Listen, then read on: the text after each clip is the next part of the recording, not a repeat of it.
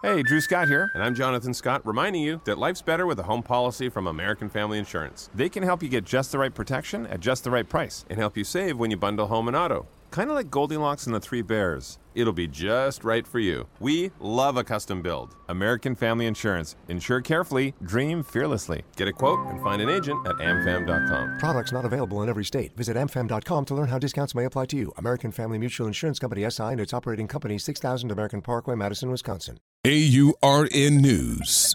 This is Clay Kane. After the October 3rd campus shooting that injured 5 people, Morgan State University announced a plan to extend campus barriers with a new security wall.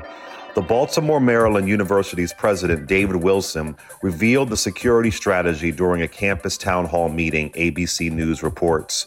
The wall would add roughly 8,000 feet to an existing barrier, which would cover 90% of the campus. In addition to the wall, university officials are implementing significant security upgrades, including metal detectors, police patrols, and added security guards. According to the Baltimore Sun, the shooting occurred near the Murphy Fine Arts Center, where Mr. and Miss Morgan State University were crowned that evening. NBC News reports that police said the 5 victims were unintended targets in a dispute likely between 2 small groups. For AURN News, this is Clay Kane.